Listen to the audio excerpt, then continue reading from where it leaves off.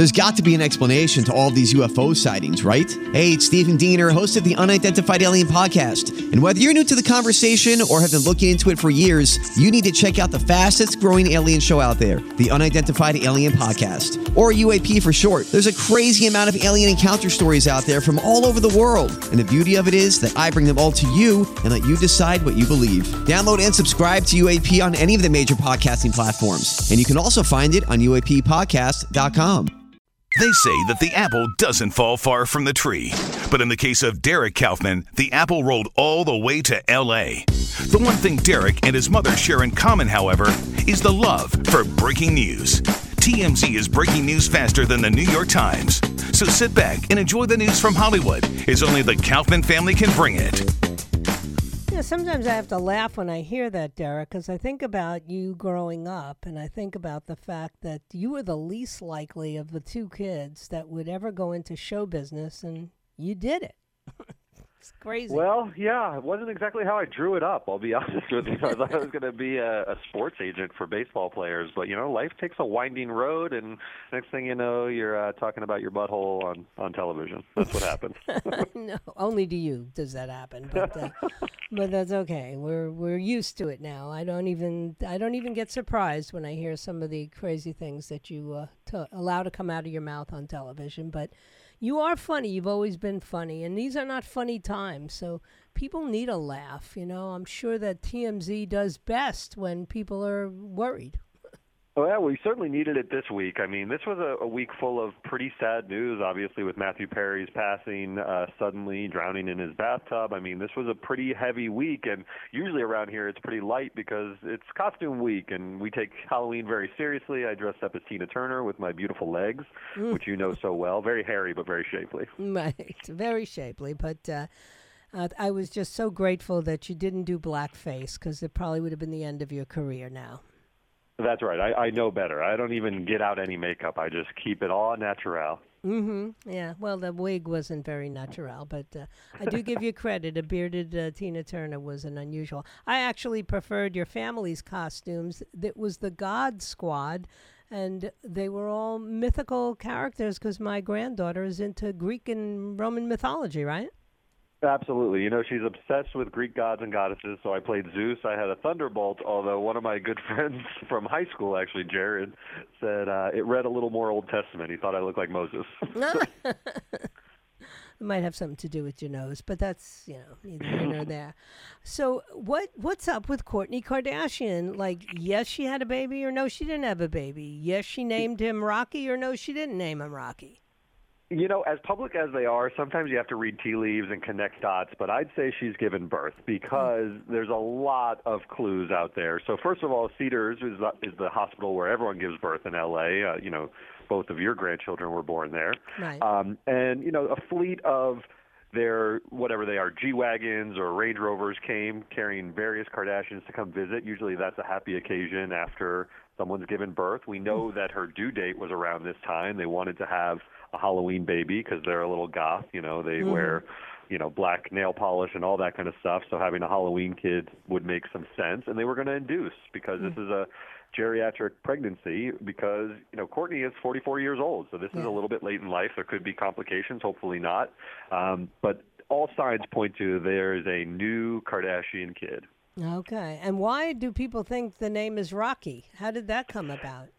They're big fans of Rocky as a movie. Obviously, he thinks it's Travis Barker is on record saying he thinks it's one of the best boxing movies ever. And he's also a fan of the lead singer, I believe, or guitarist from a band called Suicidal Tendencies, who's also named Rocky. So he's a musician, and it checks the box for like a tough, pugnacious boxer. So they decided to go with it. All right. Well, I guess that will you get confirmation? And as soon as you do, it'll be up at the website. Absolutely. I mean, this is as close to confirmation, pre-confirmation, so we're already celebrating over here. It's always big news when another Kardashian is added to the brood. More Kardashians, just what we need. But his name won't be Kardashian, will it? She's actually married. That's right. His name will probably be Barker because, as famous as the Kardashian name is, he's the drummer from Blink-182, so I'd imagine the kid will be Rocky Barker. Yeah. Well, listen, God bless them all. They can certainly afford... that's a couple that can afford to raise another child. What about for sure? She's already got 3 with Scott Disick, so she's just Right. adding to the bunch. Exactly.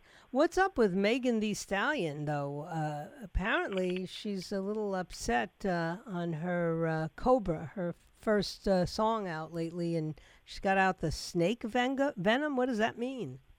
Yeah, she's always involved in some sort of drama, and it sounds like this venom is aimed at her ex-boyfriend and her, past collaborator, Partisan Fontaine. So she got a track called Cobra. Often there's a lot of snake metaphors in music these days. Taylor Swift has done that. Nicki Minaj has Anaconda. Well, this one's Cobra.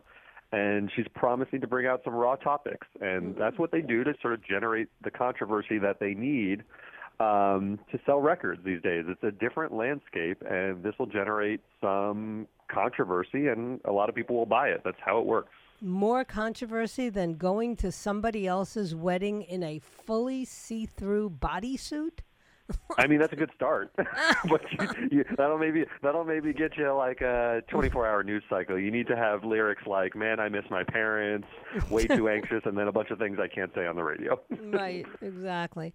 Well, it looks like Taylor Swift and Kelsey are, breaking all kinds of other records there, huh?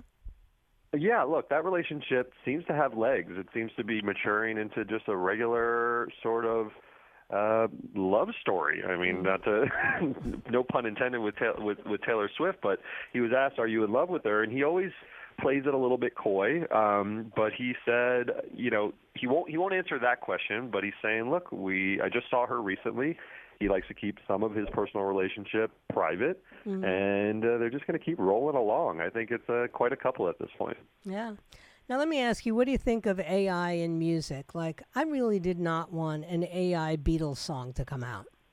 Yeah, I have a strong view on this. I think AI is going to be a great tool to use. I actually didn't use enough of it because this was an old John Lennon track. It's not really a Beatles song because it was post-breakup he made this track, and then they've amplified his voice from a tape and added some AI. And to be honest, it seems like one that should have stayed in the vault. It's not really a good Beatles song, but would I like a pure AI Beatles song? I think so. I'm not as nostalgic about hearing the soul in the voice. I just want to hear good music, and AI has come a long way. And I venture to say if I played the tracks for you, you might not even be able to tell the difference. And I'm okay with it. That's probably true, although I really could live without the AI version of what Whitney Houston would look like at age 60. That's fair. I do get a little creeped out by the hologram kind of AI stuff. Yeah. But the music itself, I think the more the merrier. Yeah. And finally, we are getting a very rich couple moving to Miami, leaving your end of the universe and coming down here in the Bezos, huh? Yeah, one of the richest, Jeff Bezos and Lauren Sanchez, they're moving to Miami. And, you know why Florida is so attractive to rich people. The tax situation is much better than here on the West Coast. And if you want to keep more of those billions in your pocket and live on the beach, you get a place in Florida and you establish some residency there to avoid the income tax that you get hit with in a place like Seattle or a place like California. And so it looks like that's what he's doing, finally fleeing iconic Seattle, which he's been so associated with since the early 90s when he started Amazon. And he's looking to just live the good life on the beach. I mean, he's got a beach bod, so might as well go to a place where you can pop the hood and walk on the beach shirtless. And she's got a beach bod, too, in spite of her advanced years. I was shocked to see some pictures of her in bikinis on your website. She looks darn good, don't she? Oh, she's beautiful. They're a very hot couple, and they really enjoy the good life. I don't know if you've ever seen his mega yacht, she's right there on the bow, or people say this is her on the bow of the boat. So. Right. All right. Well, have a great weekend, kid, and we'll talk soon. All right. Take care. All right. And that does it for me. I thank you for your time this time. Until next time, my plan is to be back here on Monday at 3 o'clock if it be his will, and he delays his coming. God bless you, and God bless the USA.